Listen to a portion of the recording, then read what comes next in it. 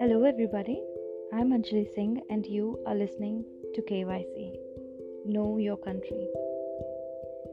Ammu Swaminathan was very conscious of the arrogance of the upper caste and constantly tried to unsettle them by standing against it.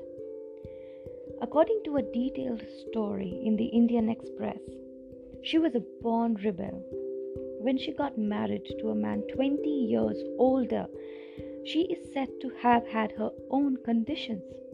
These included a shift to Madras, learning English from an English woman so that she could master the language perfectly, and not to be asked what time she'd reach home because nobody asked her brothers that question. She was an Indian social worker and political activist during the Indian independence movement, and also a member of the Constituent Assembly of India. She was considered one of the country's strongest voices against the caste system.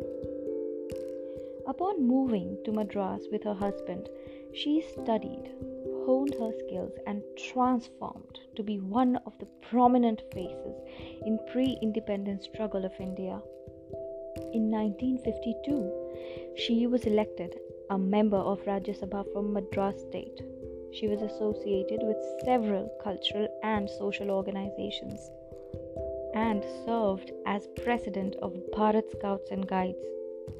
She was also selected as Mother of the Year in 1975 on the inauguration of International Women's Year